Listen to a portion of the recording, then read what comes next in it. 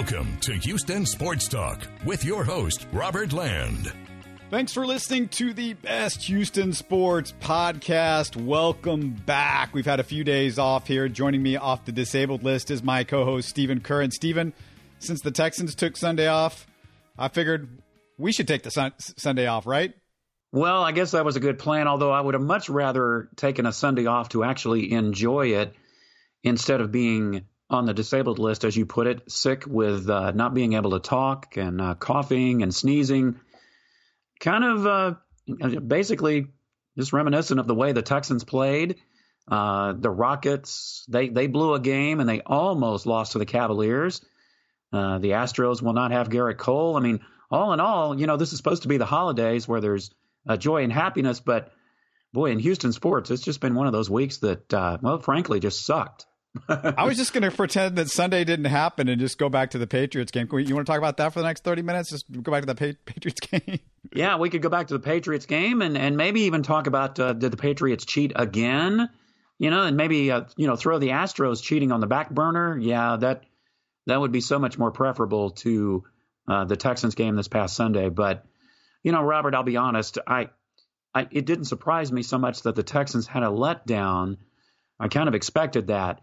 But what I didn't expect is the manner in which they lost to a team that, quite frankly, they should have beaten. I mean, the score was 38-24, but believe me, it was not indicative of the way the game turned out. I mean, the Texans were just absolutely flat isn't even the word, I don't think, to describe it. The players kind of admitted it, didn't they? They just kind of said, well, hey, we just kind of didn't show up. We weren't ready. We took it a little bit too light. I mean, it's unusual, but for NFL players to do that, but they more or less admitted it.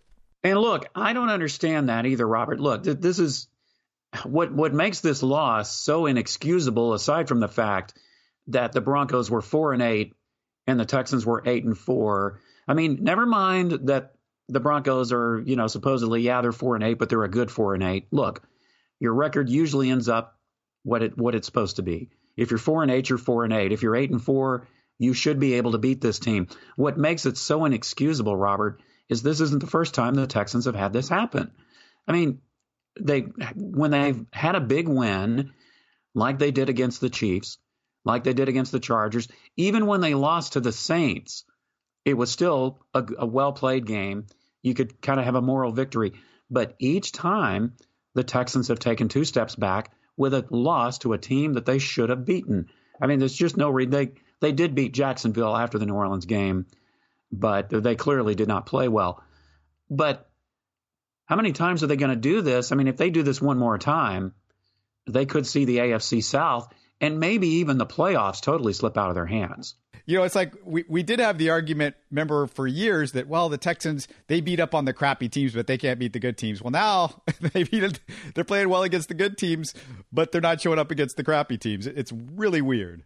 Well, it's weird and it's so frustrating. Maybe you almost wish that maybe the Texans' schedule had been even tougher than we thought it was going to be when the season started, that if they just played elite teams, maybe they'd go 12-4 and 13-3 because they certainly seem to rise to the occasion. But listen, not every game, really, there are no easy games, quote unquote, in professional sports. But when you come up against teams that are clearly inferior to you, look, the elite teams win those games. And until the Texans prove that they can be consistent, week in and week out, with maybe an occasional stumble, because everybody does that. But until they prove that, in my mind, they are not an elite team. They may be a playoff team. They may still make the playoffs. They may even still win the division. But are they going to go deep in the playoffs? Well, yeah, they still could. But you've got to win those types of games because, look, that can be the difference between home field advantage, having the best record in the AFC. So many things can come into play that could help you once the postseason gets here. It's just absolutely frustrating. The Patriots look like a team that's very beatable again against the Chiefs. So it's interesting because the Texans now, we talked about, well, maybe they get this 2 seed. Well, that's not going to happen.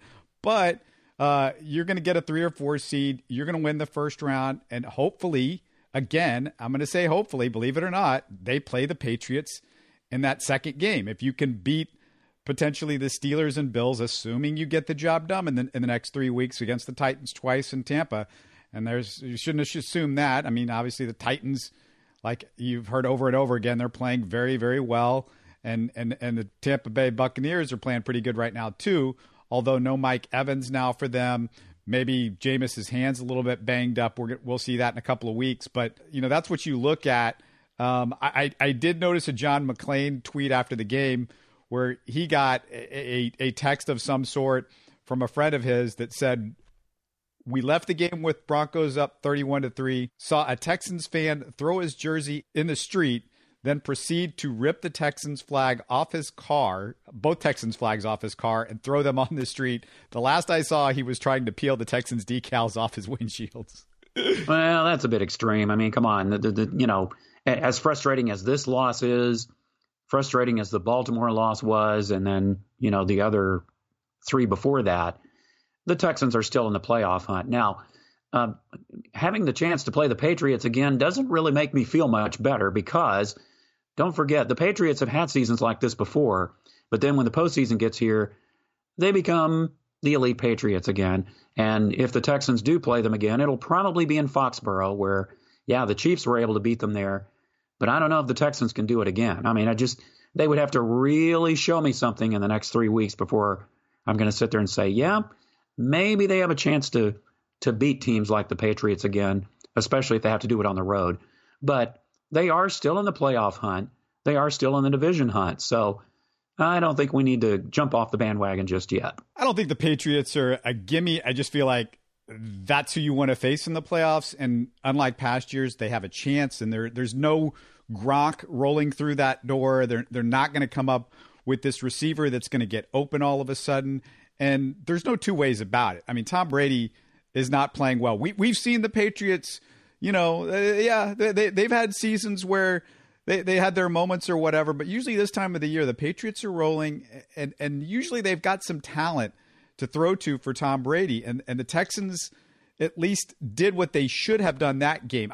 Let me get to Romeo because his game plan was great against the Patriots, but he stunk equally bad against the Broncos. What I didn't understand, Drew Lock starting his first NFL road game. I watched him stink at NRG Stadium 2 years ago in a bowl game against Texas, a Longhorn team you're very familiar with. They weren't great to begin with, but they also had every good future draft pick sitting out so they wouldn't get hurt. So, Steven, they should have been mixing up all kinds of blitz packages early in that game against somebody like Drew Lock. And why in the world are they rotating Bradley Roby in and out of the game? There was just no excuse for that. Yeah, I know Bill O'Brien was asked that very question in the press conference. And, of course, he came up with the usual coach speak as, they had a lot of guys to choose from and they were just rotating in and out, but didn't really have a great explanation for that. I was a little surprised of it myself, especially the way Roby played the week before. And, quite frankly, I thought the Texans would use more blitzing packages and rushes the way they did because they certainly frustrated Tom Brady with that kind of pass rush. But, wow, it was non-existent against the Broncos. It was like a totally different game plan. And I understand, every quarterback has different nuances and you have to prepare for each quarterback a different way. But honestly, it looked like the Texans just had no defensive game plan for Drew Lock, and he was only playing his second game. Yet they were able to master Tom Brady finally, a veteran Super Bowl winning quarterback. It was a real head scratcher for me in so many ways last Sunday. Then you look at the second half, and I heard Bill O'Brien in the press conference sort of say, the offense wasn't so bad when he was getting questioned about the offense, looking at the complete numbers. But honestly, I mean, this is the kind of crap that I can't stand. So the second half, they're down, 38-3 at one point. So, of course, the Broncos are going to be in more or less a prevent defense. The Texans, not taking any advantage of, hey, let's no huddle. Let's move the game quickly. If we're going to come back, that's our only hope. Let's use timeouts on defense. Let's not save timeouts for the next game like he always does. And so instead, it looked like, and let's be fair about this, it looked like the Texans were just trying to make it close So everybody at the end of the day, well, it wasn't that bad. And they came back in the second half and it was only 38-24. It wasn't close. It wasn't a close game. I don't care how OB wants to spin it. The offense looked bad just because you put 24 points on the board and you put some numbers up in the second half. It doesn't matter. When a team's playing prevent defense, like I saw this a zillion times with Matt Schaub and Gary Kubiak in those years, you can rack up those yards. You can come back in games and make it look respectable. But I'm sorry, you don't get credit for that in the bigger scoreboard. And to me, it's just all that is like Bill O'Brien trying to make his job look a little bit better. No, at the end of the day, a loss is still a loss. If they had come back and made it, 38-37, we might have taken notice.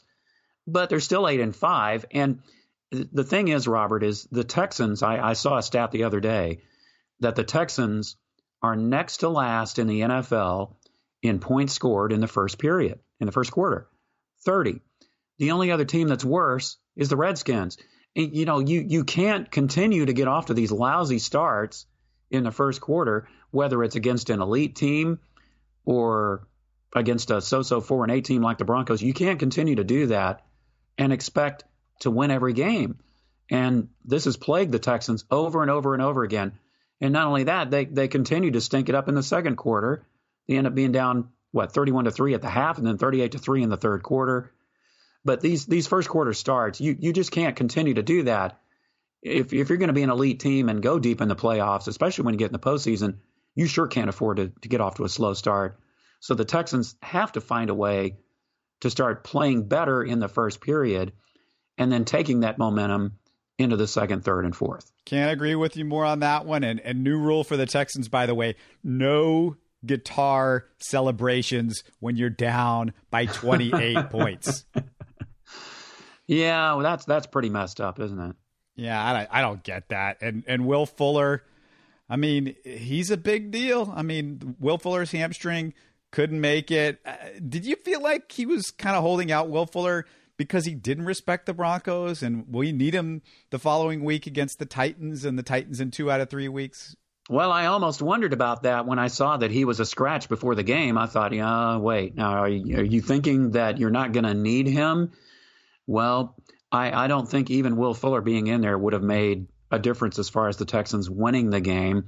They might have made it more respectable, but they're still kind of hush-hush on whether he's going to play against the Titans. But I don't know, considering his health history, it's not far-fetched if he really did re-injure it and they're just trying to be quiet about it.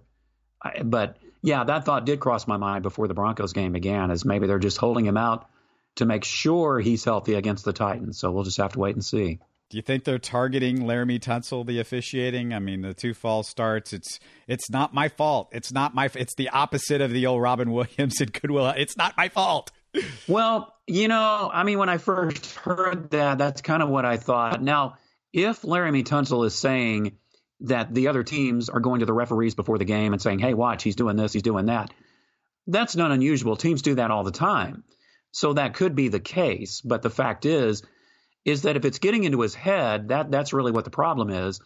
And if you're going to try to change your style, I guess it's easier for one individual player on the offensive line to kind of change things up a little bit than for the whole offensive line to change up just because of Laramie Tunsil. But if that's what he's talking about as far as the target on his back, well, that makes sense. But at the end of the day, he's had way too many, and you can't make those kind of excuses.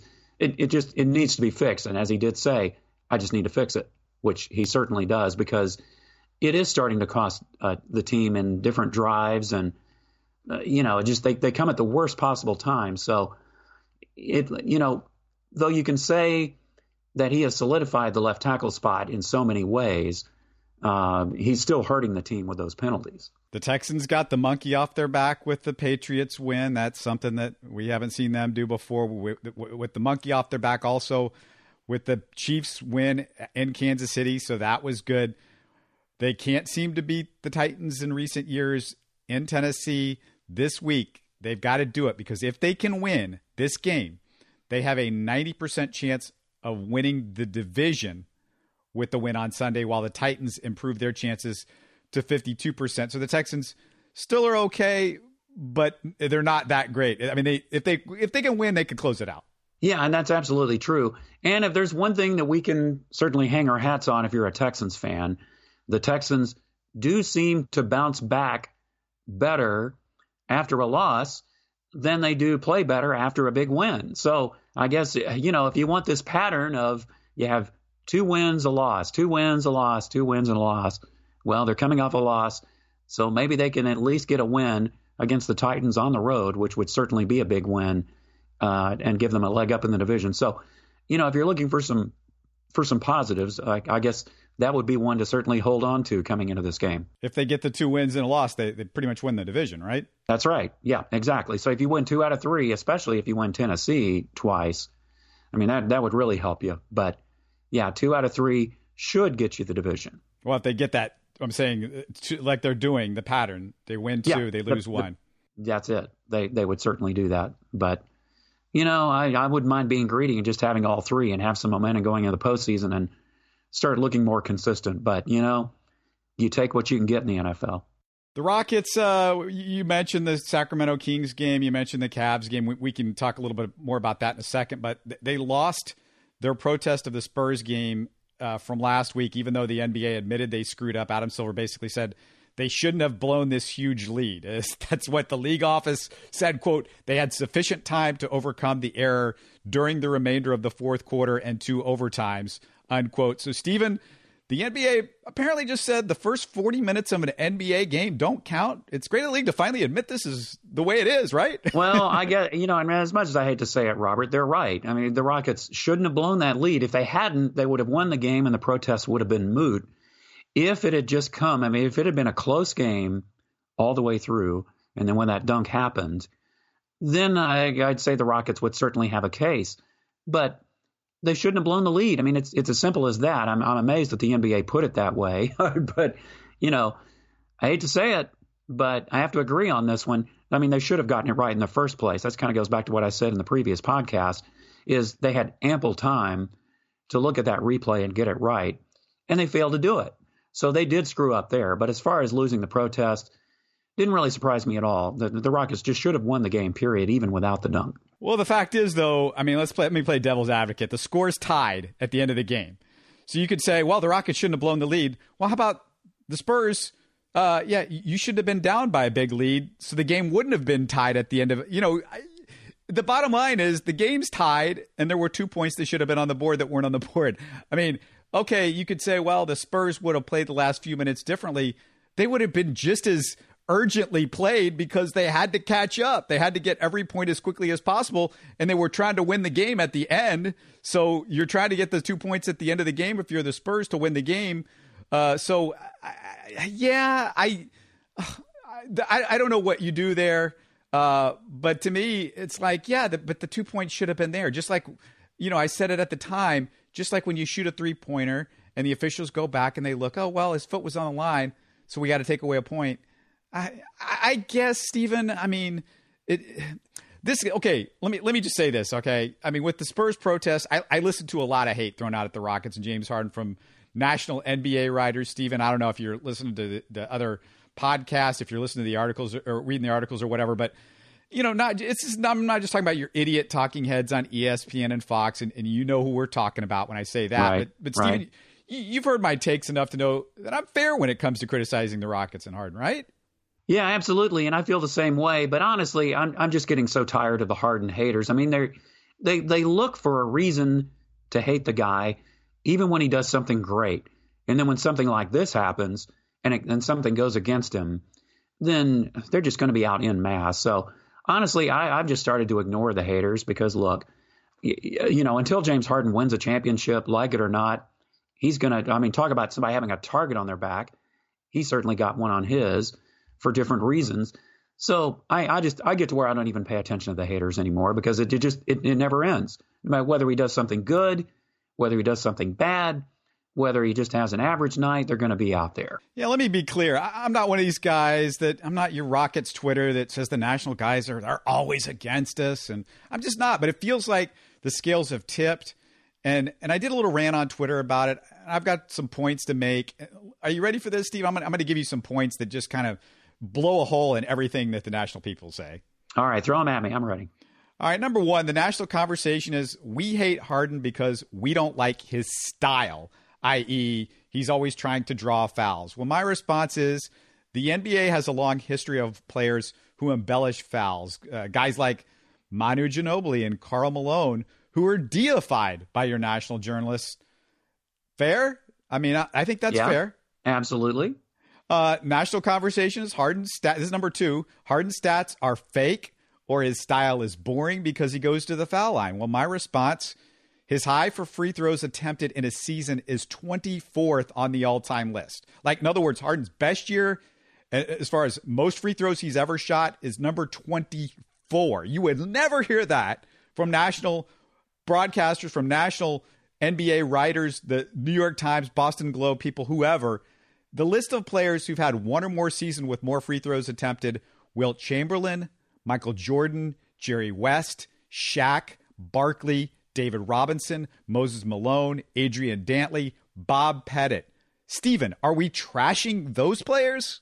Yeah, well, I don't hear any criticism about Wilt Chamberlain and how many times he went to the foul line. I mean, look, you still have to make those free throws once you get there.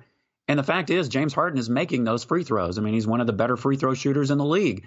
So, whatever it takes to help you get there. I don't understand that fact either. Number three, the national conversation says the Rockets complain too much about officiating. So you mean I'm not watching every NBA player constantly turning to the ref? Oh, we could lose count of the many players that complain about having fouls called on them or just NBA officiating in general.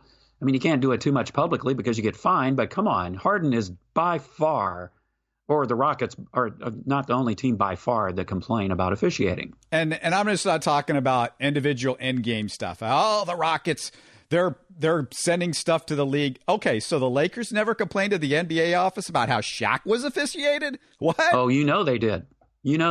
And listen, you know what? Some of those same national media people, they complained about NBA officiating. So, just shut up already. Number four, the national conversation says the Rockets ruined the game by launching threes.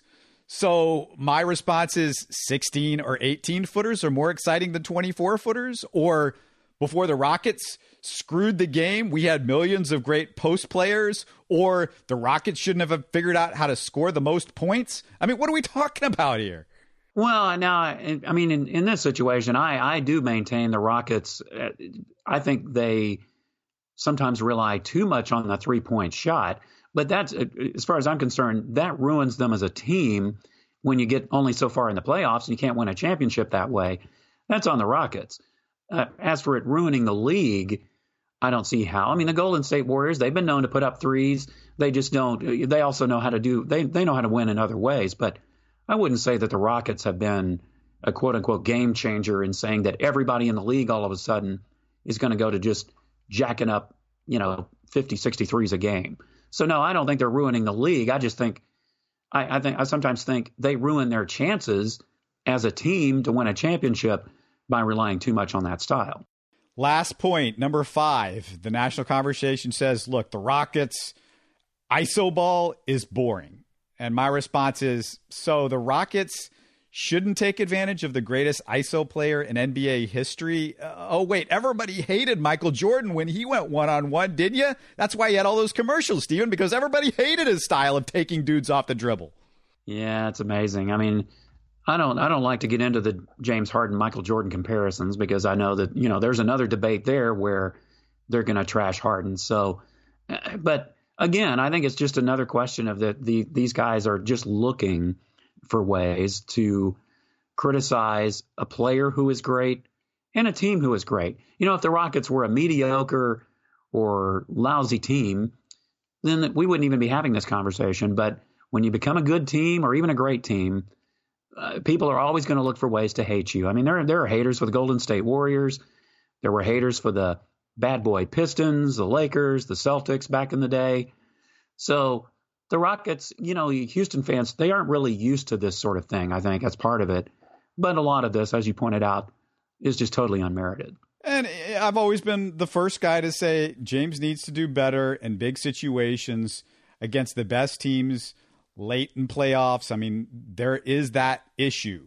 But what he does in the regular season, to me, is unassailable. That 55 that he puts up against Cleveland last night, as you and I are talking, we saw this game last night. He puts up 55, shot 5 free throws. That was it. I was going to say, I was going to point out when you were talking about the free throws, if you look at the Cleveland game, he hardly went to the free throw line. I mean, he scored a lot of those 55 points on threes. I mean, he had a good shooting night. Now, yes, there are nights where his shooting percentage may be lower. He's putting up a lot more shots, and he's going to the free throw line, but he's still getting his points. But that Cleveland game is certainly one you can point to and say, man, he hardly put up any free throws.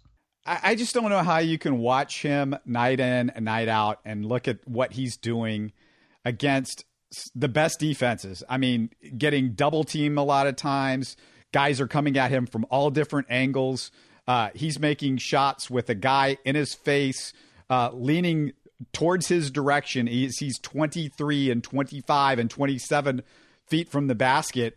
I mean, these shots that he's making are incredibly difficult shots. I'm watching this going, I don't know if I could throw the ball to the basket from that distance and hit the rim. And this guy is making shots with a guy draped all over him, falling away from the basket, doing it 40 minutes a game, legs tired late in games.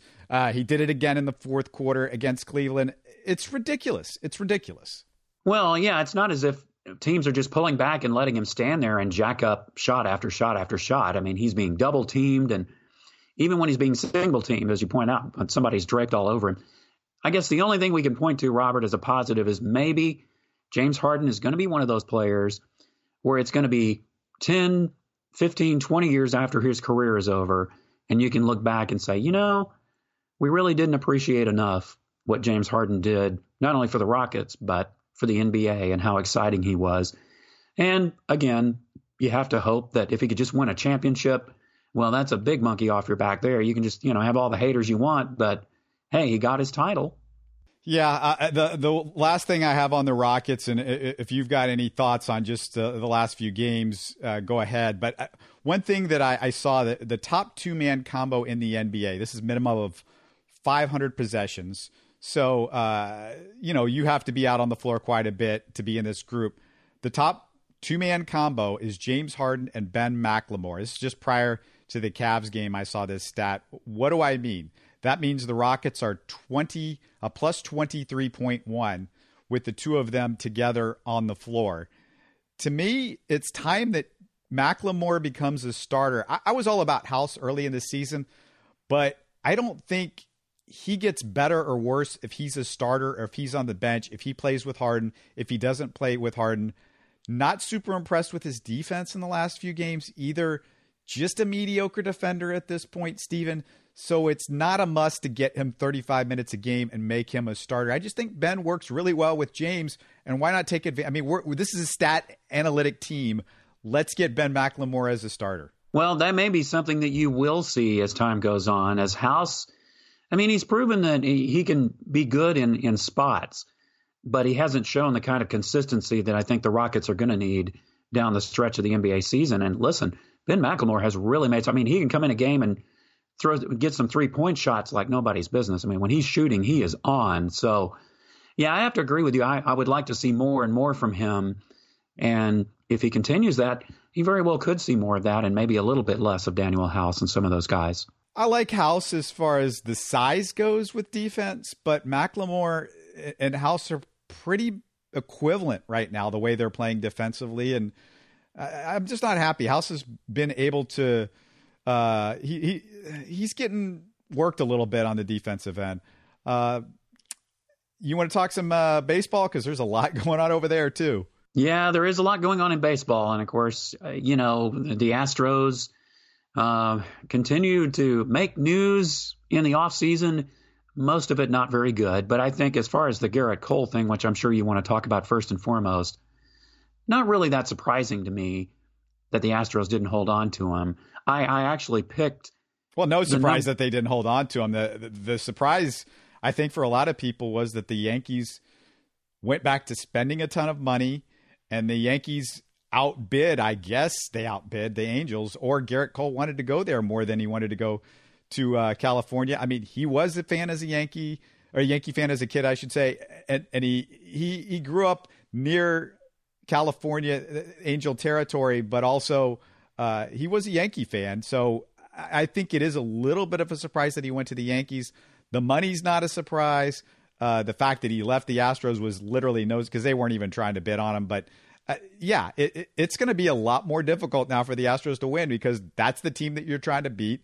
They've got all the bullets that can go up against the Astros. Almost lost to them this time around. So, it's going to be much, much tougher. And Anthony Rendon goes to the Angels. So they didn't get Garrett Cole, but they did get Anthony Rendon. So that's a guy that kills the Astros. It just got a lot harder over the last week. Oh, it absolutely did. And listen, what I really think did the deal is that Brian Cashman just did the sell job of the century. I mean, he got criticized, of course, at the trade deadline for not making the big trade, but you got to hand it to him. I mean, he had Andy Pettitte with him. He had several other people that went to California and visited Garrett Cole. And you know that Brian Cashman pulled out all the stops to sell Garrett Cole to come to the Yankees. And think about it. The Astros have become the team that the Yankees hate because the Astros have beaten the Yankees over and over and over again, whether it's in the wild card game, in the ALCS, regardless. That is the team that the Yankees are shooting for. It's the Astros. So, of course, they're going to pull out all the stops to try to get Garrett Cole. And, lo and behold, there it is. The only thing that surprised me about the deal, Robert, was just the length of the years. 9 years. I mean, that is a lot to give a pitcher that you have to hope that, yes, Garrett Cole's been a great pitcher, but he's one injury away or one bad season away or whatever. That's a long time. I mean, he can opt out after 5 years, but that's still a pretty long deal. Yeah, I'm not in on the Astros, doing a deal like that. It just doesn't seem like it's a good idea. Too many things can go wrong, especially if you're a medium-sized market, not a major market like the Astros and Houston is. But I feel like, even though the Astros couldn't do a deal like that, even though I don't think it's that good, it gives the Yankees a pretty good shot to win the World Series the next couple of years. And it takes down the Astros' chances of winning the World Series the next couple of years. And this is kind of, we're closing in on the end of the window because Verlander and Zach Greinke, you don't have them forever and they're not ageless.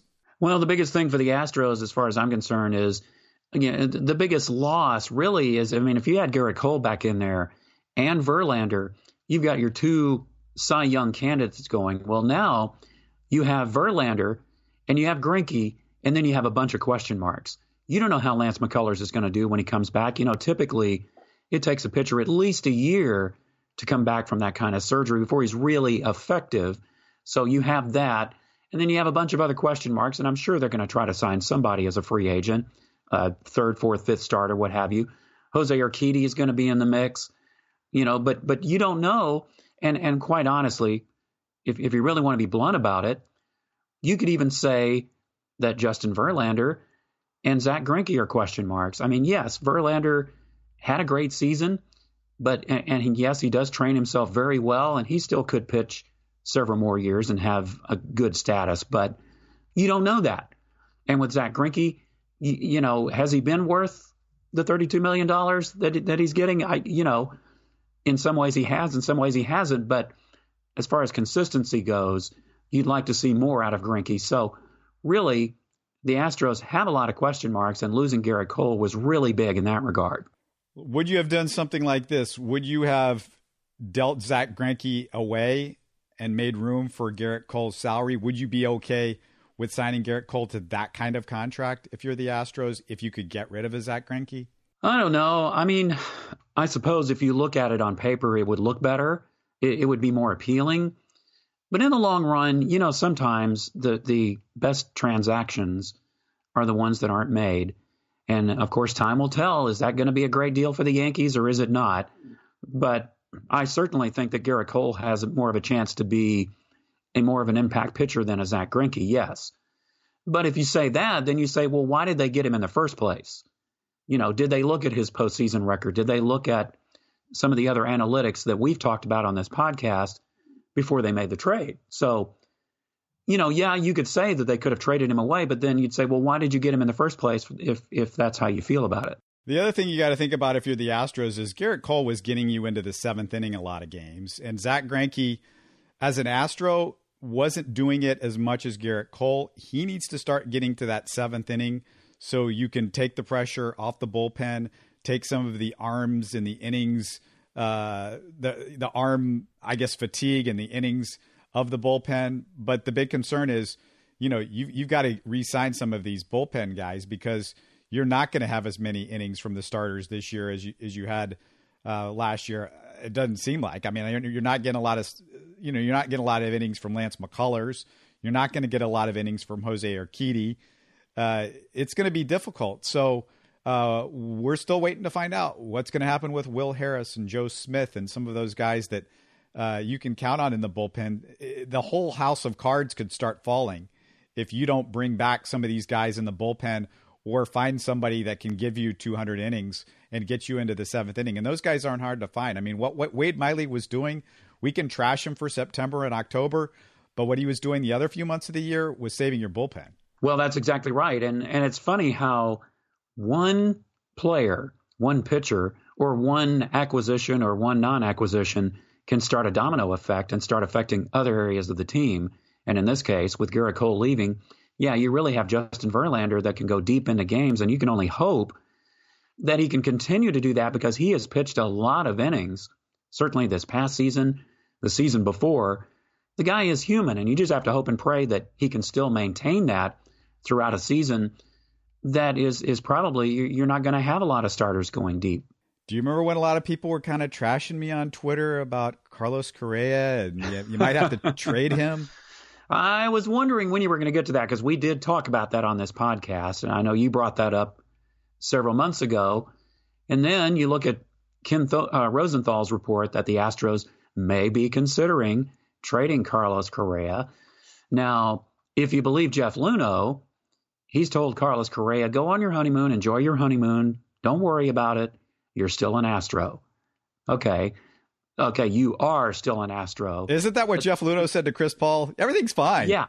No, I think that was Daryl Morey you're talking about. But yeah, the same holds true. You are still an Astro. Now, next week, week after, during the season of the trade deadline, you may not be. But really, if you think about it, if the Astros are looking to dump salary, which they obviously did with the Jake Marisnick trade, trading Carlos Correa is really not that far-fetched a notion, especially when you think about what they could still get for him, as young as he is. Yeah, I know his health's a question mark, but he's still young, and he's still productive when he's in there. If they could even get a middle starting pitcher, maybe a young prospect, because their farm system isn't exactly flowing with great prospects with all the trades they've made, why wouldn't you do a deal like that, especially if you are thinking right now, if you're the Astros, that you're not going to sign Carlos Correa when his contract is up or even right before to the type of deal that you might sign a George Springer or that you did sign an Alex Bregman, a Jose Altuve. If you're not going to do that, why not be smart about it, which the Texans were not with the Jadeveon Clowney trade. Trade him now and get something now while you can. Can you stick Josh Reddick in that trade and take some more money off your salary and maybe reallocate that money? I mean, you might not need it if you get rid of Carlos Correa and whatever money that he's going to be making this coming season, but you could use that Josh Reddick, and Reddick, like, what is it, $13 million? You could use that for, like I said, Joe Smith, Will Harris, Wade Miley, those type of, they start to add up. Those little contracts that you could do to add up to that $13 million could really help you out. Well, if you're going to trade Josh Reddick, yeah, it would have to be in some kind of a package deal. I mean, you're not going to trade straight up at Josh Reddick. Nobody's going to take that salary with his age and just the type of production that he's had or hasn't had. So that's really about the only chance, is whether it's in a Correa trade or another trade that, the Astros may or may not be engineering. That's about the only way you're going to get rid of that salary, but that would certainly help too. Let me ask you this question, because I've thought about this a little bit and kind of wondering where you are on this. If the Astros were to trade Carlos Correa, would you be more interested in getting a defensive shortstop that maybe has somewhere near the skills of Correa, so you wouldn't move Bregman over from third base and Yuli from first to third? You wouldn't have to do that rotation where you have this exceptional defensive first baseman and an exceptional defensive third baseman, and now you could still be great on defense, but you would lose a little bit offensively? Or would you want to move Bregman to short and say Yuli over to third base and put maybe Jordan at first base, and hopefully he could work on that and be ready by the start of the season and get better as the season got. Remember, Yuli didn't start off as a great first baseman defensively either when he was with the Astros. No, that's right, and he certainly has turned into one, especially when it comes to scooping balls out of the dirt and things like that. That's a great argument if you're talking about defense, because I know how we have talked about how valuable Carlos Correa's defense has been, especially in the postseason when it matters the most. So, I think shortstops aren't traditionally great hitters. Correa's been a good hitter and been an above average shortstop.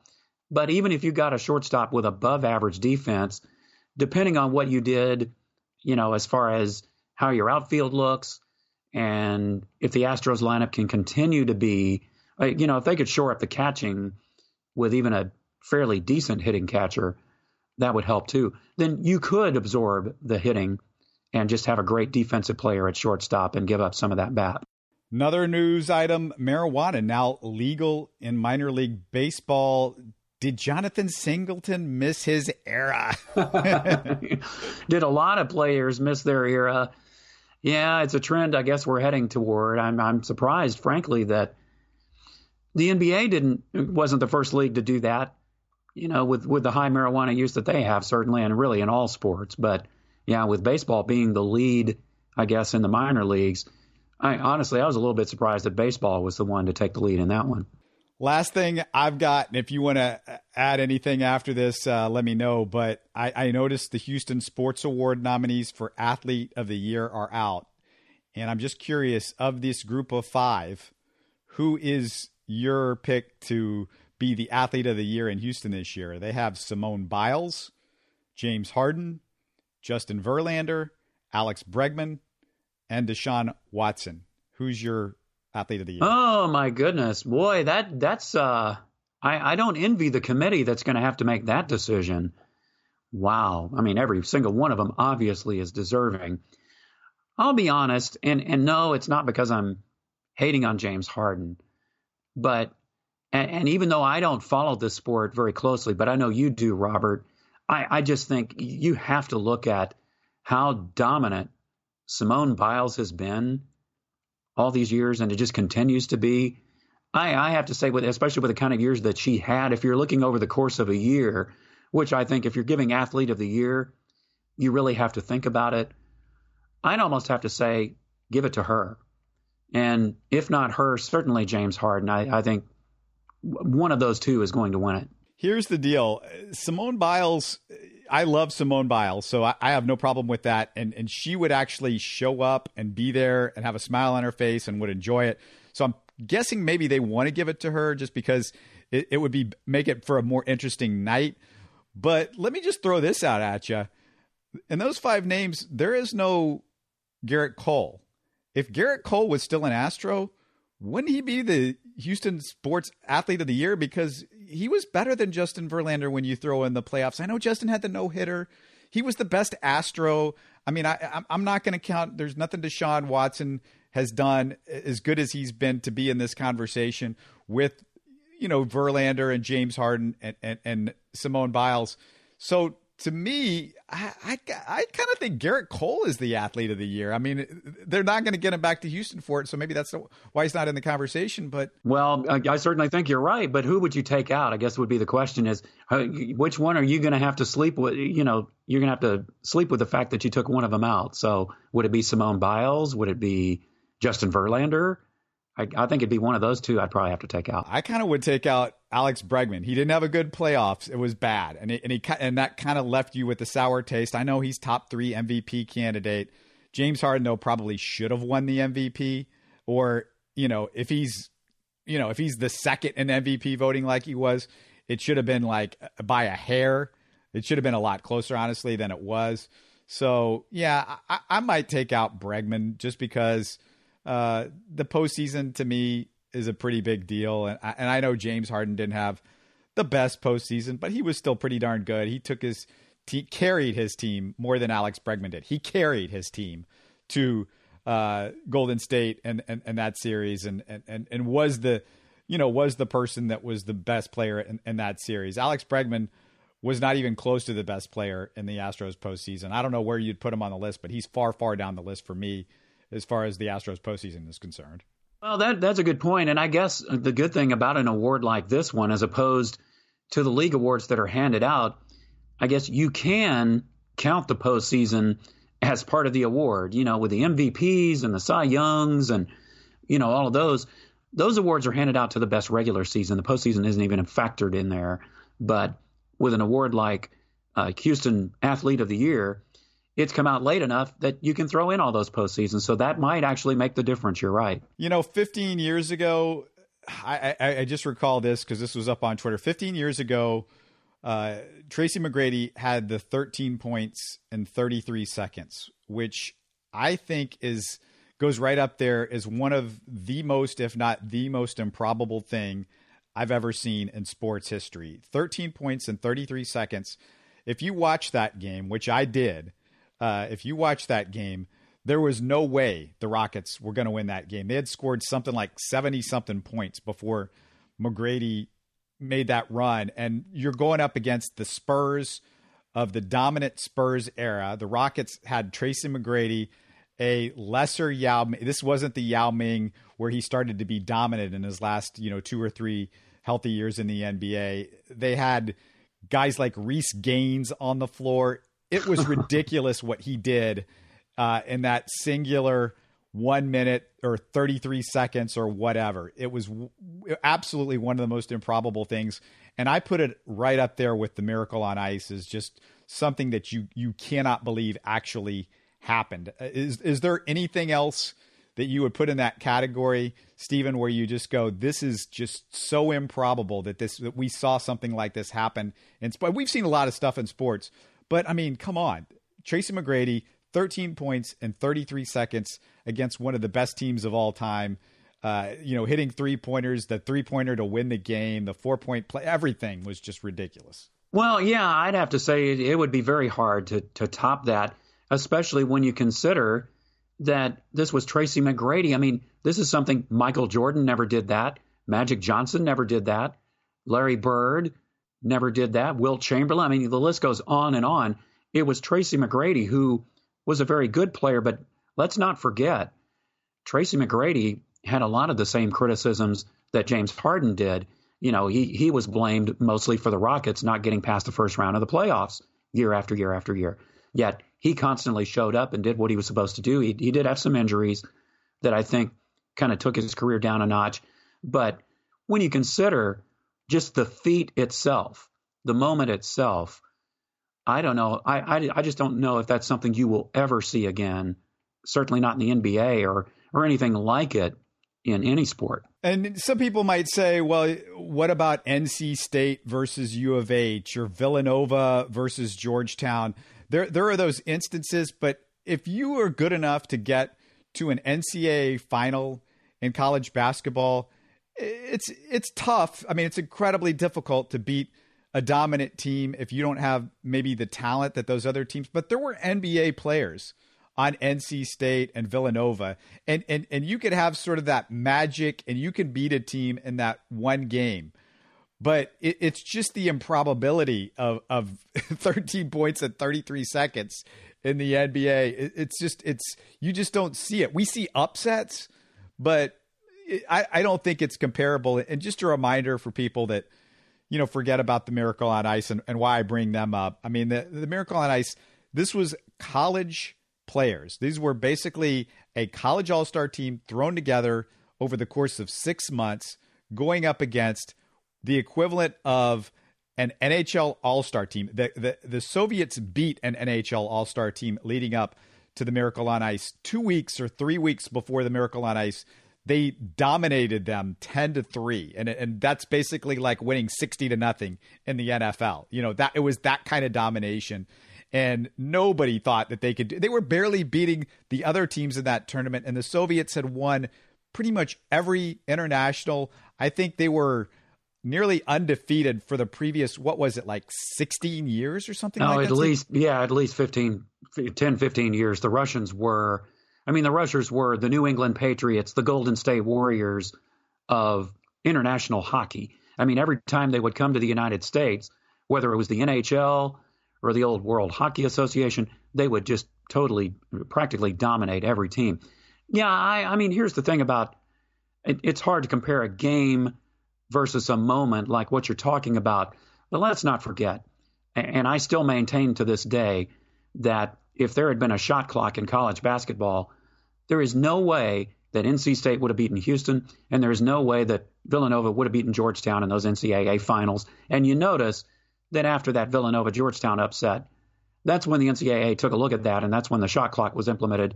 I don't know if it was the year after, but it was at least very shortly after, a couple of years after that, because a lot of what you saw is standing around, dribbling, holding the ball for 5 minutes at a stretch.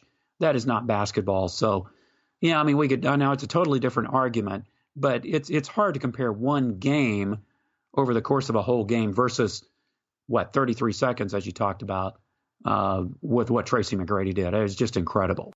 And that one final note on that Miracle on Ice team, I saw one of the sadder things. I don't know if you caught this, Stephen, but this was really frustrating to see. It looks like Mark Pavelich, I'm probably screwing up his name, but he was one of the key guys on that Miracle on Ice team.